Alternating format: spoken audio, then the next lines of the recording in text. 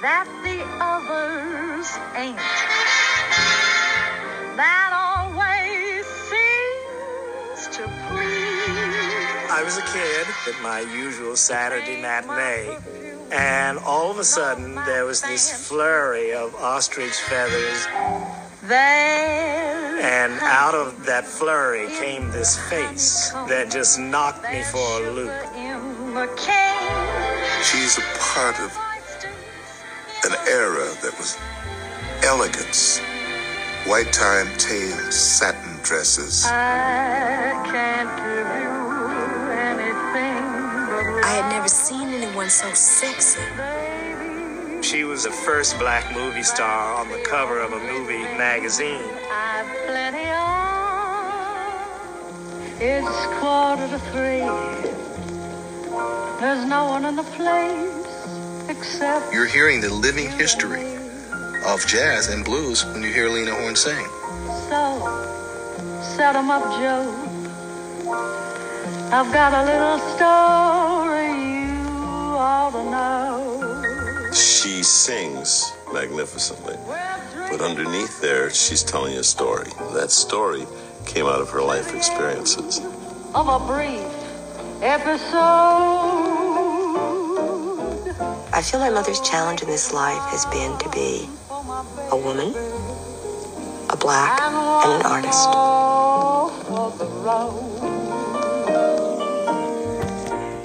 Good evening, and welcome to the Dr. Zeus Film Podcast. I kept the music in because I figure copyright-wise, if they come after me, they come after me.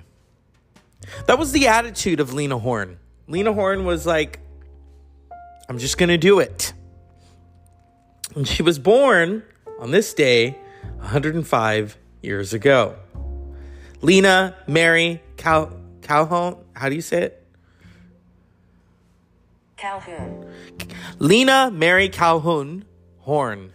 Born on June 30th, 1917 in Bedford-Stuyvesant, Brooklyn, New York. She died on May 9th, 2010 at the age of 92 in New York City. She was a singer, dancer, actress, activist. When we think of Lena Horne, yes, everyone thinks of Stormy Weather. We think of Cabin in the Sky, which is really such a great film. Her and Ethel Waters, and I think it was directed by Vincent Minnelli.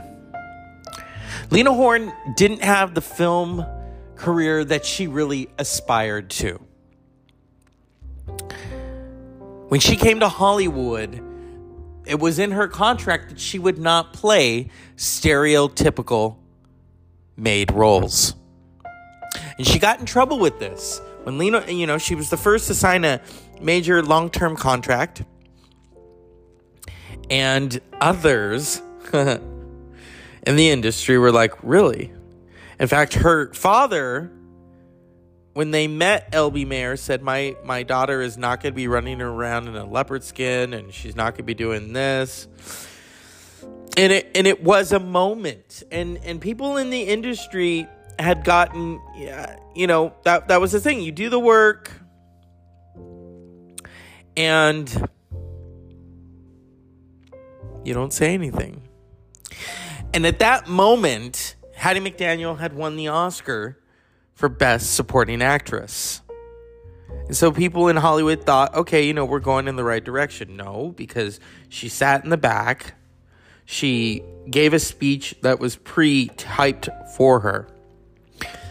So with the emergence of Lena Horne, I thought, okay, there's this, first of all, gorgeous, beautiful. But then there is this strike against you. Paul Newman had this, if you're beautiful, you don't really have to do anything. You don't really have to act. If you can sing, all right, that's fine. Well, Lena Horne was a magnificent singer. But she even said in that documentary I just played for you, it's called Lena Horne in Her Own Voice, done by American Masters on PBS in 1996, when Lena Horne was still alive. She was about to turn 80 years old. And yeah, it's, a lot went down. And, oh my goodness. She has stated, though, she was not a really good singer, that she could fake it. She didn't really become the singer that she felt she could become until she was exposed to more music. The jazz musicians, everything she learned from them. And at one point they said, you got to go and sing the blues. And she'd never sang the blues, and so she didn't know what to do. And so she went to Billie Holiday. At that moment, Billie Holiday was a goddess in the industry. And I want to play this clip for you. Cafe Society was the first nightclub outside of Harlem to welcome white and black audiences. It was the place to perform, and everybody did. From Sarah Vaughan to Zero Mostel to Art Tatum to Billie Holiday. Everybody wanted me to sing the blues, even though they weren't in my background at all. Learn to sing like Billie Holiday, they kept telling me. I wanted to sing the blues desperately, but I didn't get it.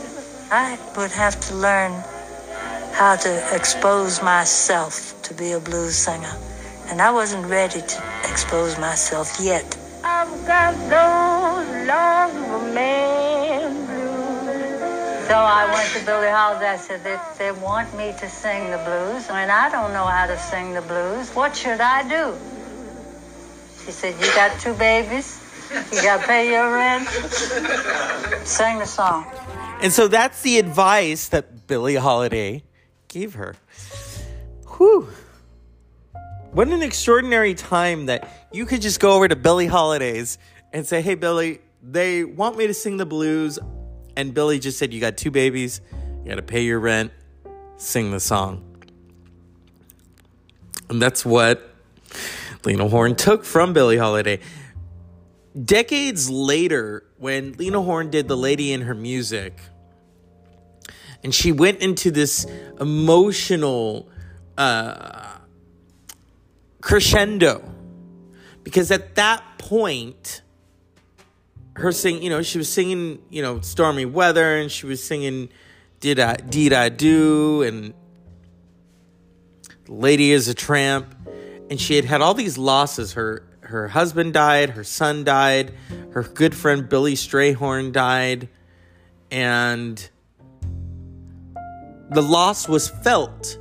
And so what she did is she was able to use that emotionally for her performances. She was able to do that for The Lady in Her Music. It was a one-woman show. It was a beautiful show. And I'll never forget seeing a clip of it and my grandmother saying that how Lena Horne described the song. She was like, it's taken me 40 some odd years to grow comfortable to this song. My skin has grown around it. And how I got it, or where it came from, I'm allowed to sing it the way I feel. That's such a moment for a performer to do that. Because everyone was used to her singing Stormy Weather in this beautiful, silky voice. And she let the blues out. And I'm going to play it for you in a bit. This is an interesting story concerning Lena Horne and Hattie McDaniel. Yes, I think that, Ruby Dee, this great African-American actress, said to me on more than one occasion, talking about Hattie McDaniel's performance, she's coming from a real place.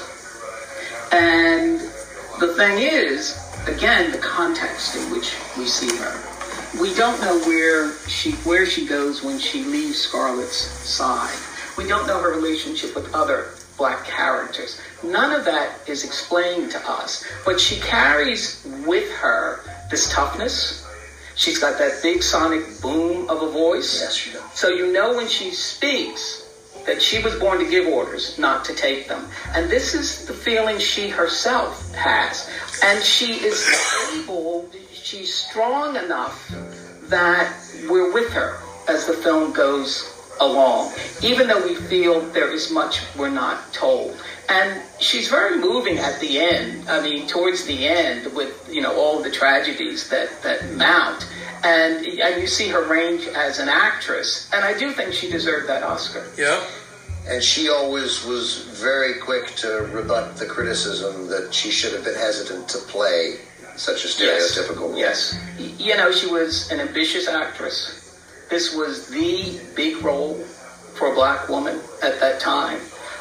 She wanted it, and then she had to defend it. Yeah. And she was put into a difficult position in that respect, because she didn't want to alienate Selznick or the Hollywood community. Sure, she wanted to keep working. But I'll tell you something interesting about her. Lena Horne, when she went to Hollywood. Love Lena Horne. And Lena Horne was ushering in a new image of African Americans, composed, poised. And some within the black community were sort of resentful of Lena Horne, that they might not get work if Hollywood really changed. And Hattie McDaniel invited Lena Horne to her home. And Lena Horne said that Hattie McDaniel was her great defender. And she said that McDaniel's home was, Lena Horne said this, it was exquisite. And she said that Hattie McDaniel told her that on screen she was a mammy, but in her own home, she was Hattie McDaniel. So she had a sense of this, that she was not going to be this other person. And I wanted to play that because, see, Hattie McDaniel was in Lena Horne's corner. And throughout that, Lena Horne's film career, I mean, it was, like I said, it wasn't what she wanted it to be. The road to Hollywood. Oh my. She made her debut at Metro-Goldwyn-Mayer in Panama Hattie in 1942 and performed the title song of Stormy Weather in 1943, based loosely on the life of Adela Hall for 20th Century Fox. While on loan from MGM, she appeared on several MGM musicals, Cabin in the Sky, with an entirely African-American cast.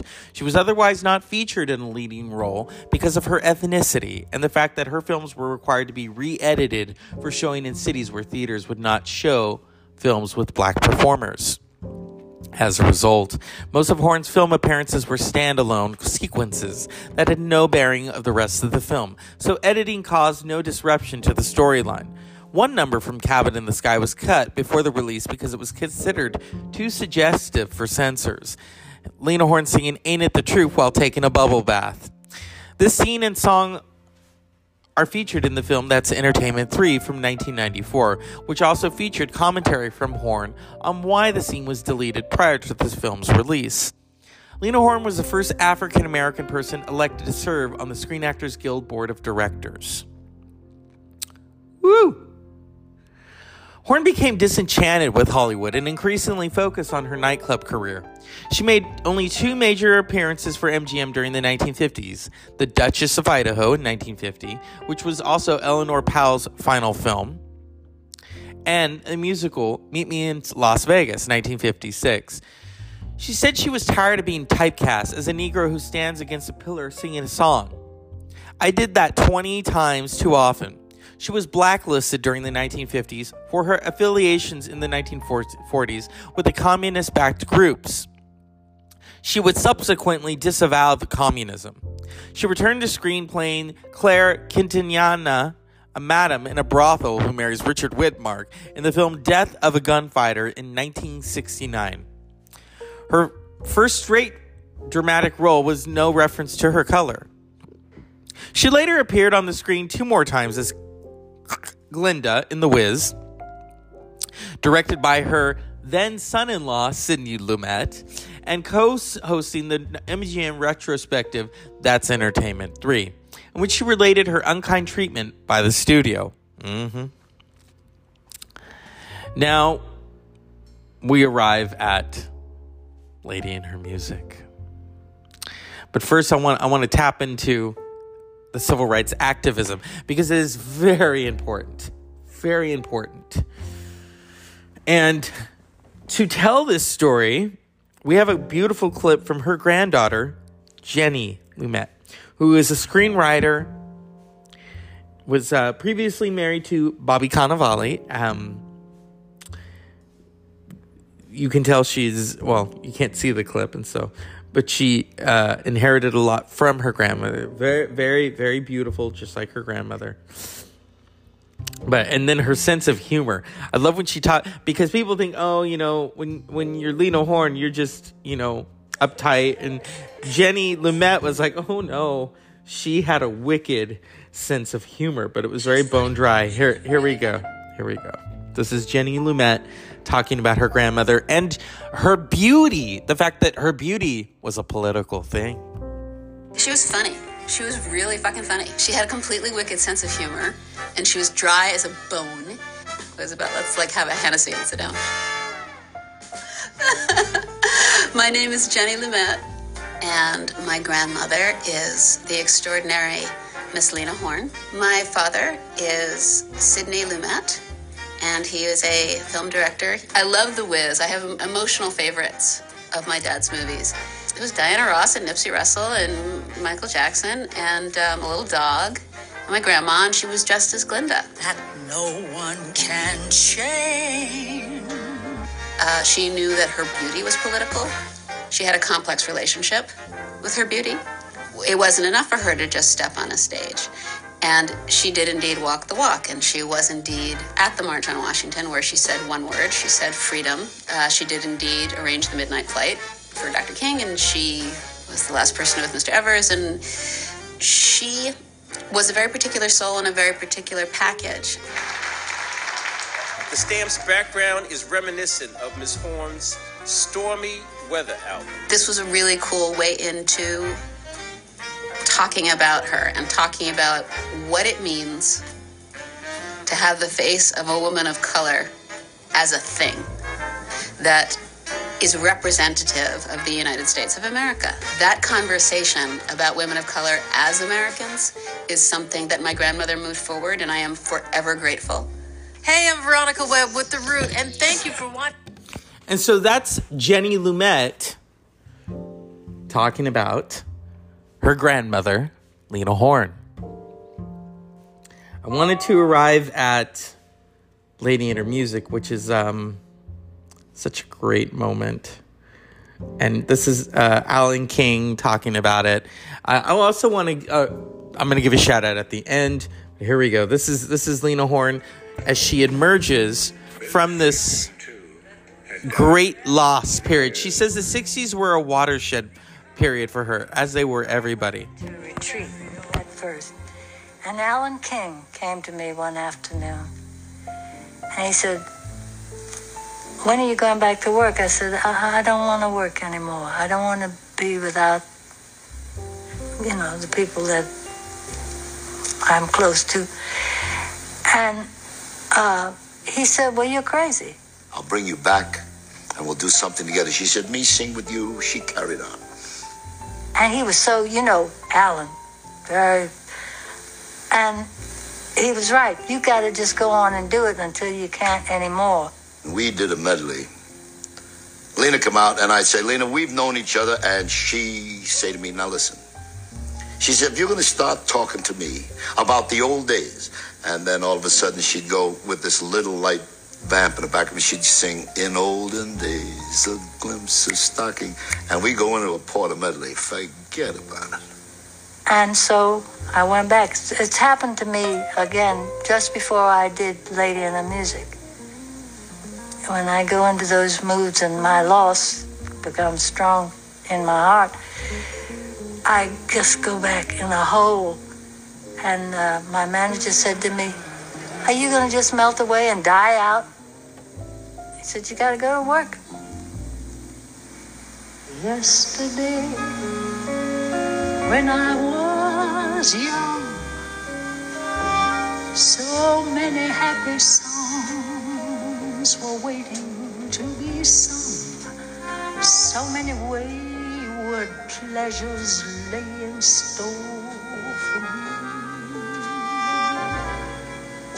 And so much pain my dazzled eyes refused to see. I ran so fast youth ran out. And I never stopped to think what life was all about. And every conversation I can now recall concerned itself with me. Just me. And nobody else at all. The change in Lena from the early days to the Lena that I saw on stage. Two different people. She was free. The audiences just went crazy over what they saw and what they heard. No one had ever seen this Lena Horne before.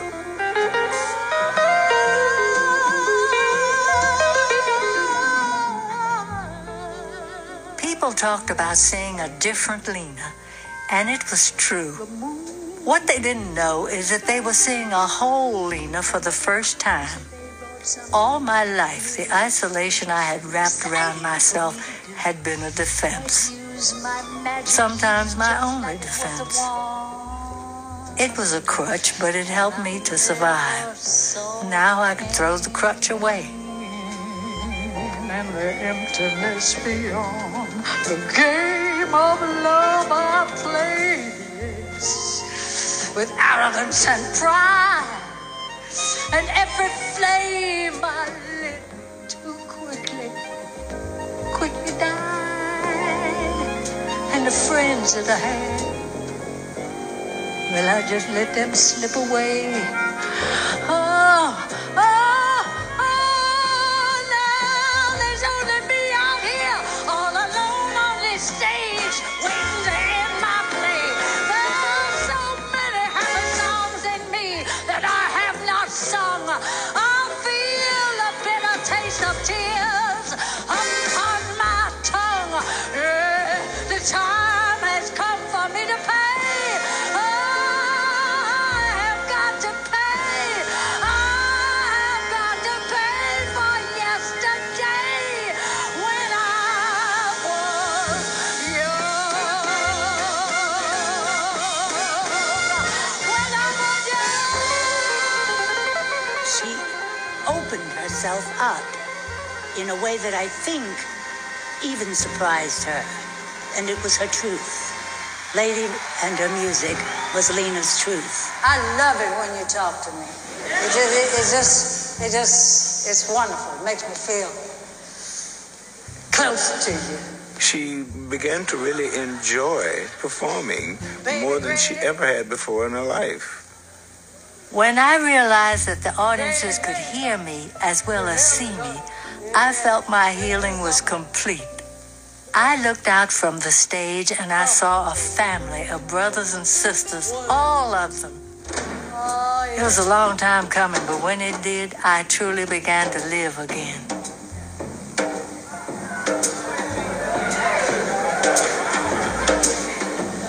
You know what I'm gonna tell you? Months back, they yelled at me from upstairs. Yeah, Lena, but can you get up? And so that's Lady and her music. That is a legendary stage show that she did in 1981. It won her a Grammy. It won her a Tony. And it was a whole Lena Horne. That's something she had always aspired to be. Because she grew up in a family, her parents divorced when she was young. She was black. She was white. And how her beauty became a thing that she had a problem with, and people tried to politicize it to try to use her as an instrument.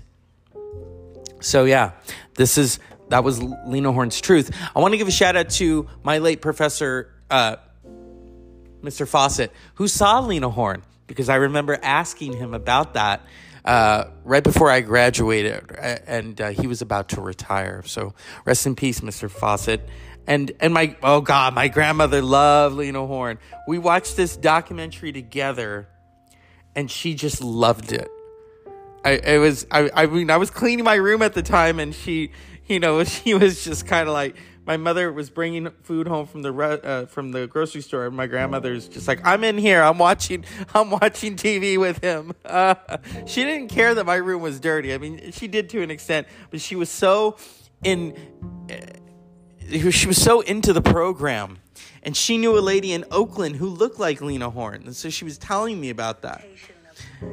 This is, I'm playing the music. I really don't care.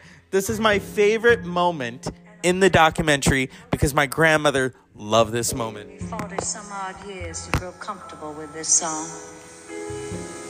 My skin has grown around it. And no matter where it came from or how I got it, I'm allowed to sing it the way I feel. But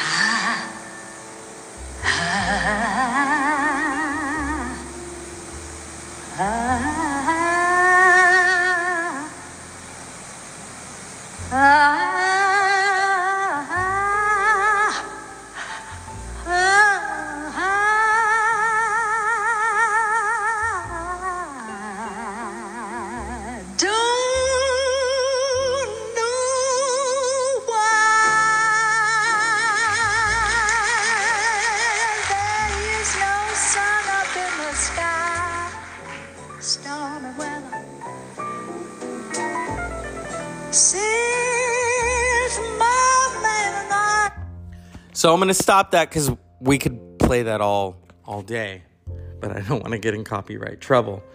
I do want to play for you. So 25 years ago, and I remember I missed it because I woke up and then I think I fell asleep, and it's great with YouTube that I got to see it again, was Lena Horne on the Rosie O'Donnell show. That was 25 years ago, and she was about to turn 80 years old. And here's a clip of it. And I love the Rosie O'Donnell show. I miss it. Such a great show. Here's that clip. On the screen or on stage for over 50 years, her voice has brought us such joy. On June 23rd, she'll be celebrating her 80th birthday. Please welcome the living legend, Ms. Lena Horne.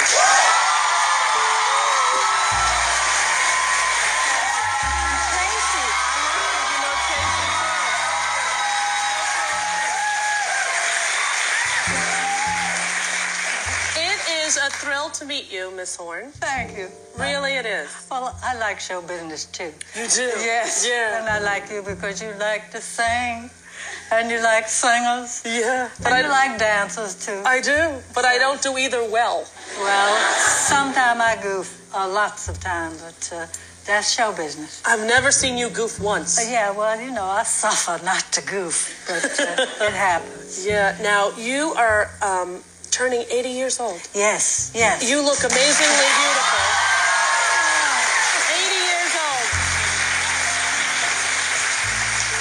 You're having a huge birthday bash. Yes, so I hear. I'm very grateful for it. It's because it's for a great outfit, Society of Singers, you know? Yes. And I've known a whole lot of indigent singers through these years, and it's nice to be with an organization that helps them out. I was trying to think earlier on about all the guys like Arthur Prysock and Johnny Hartman and all the great, great singers who needed Society of Singers. Right. And we finally have one. And it's an organization. And so I want to pull away because that's, like I said, she was an activist, so she really talked the talk and walked the walk. And that was her bringing that attention to Rosie O'Donnell, was that, yeah, it's my 80th birthday, and Society of Singers they're going to present to me. So it's been fun. Like I said, this would have been Lena Horne's 105th birthday. She was a fighter. She was a singer. She was an activist. She was an actor. She had a presence that other performers, I think they should look into. And I encourage the audience to just go and watch Cabin in the Sky, which is such a great performance. Where I think she's like, well, she's playing the bad girl in it, and then of course Stormy Weather, and The Wiz. It's funny as my niece and nephew were watching The Wiz one day, and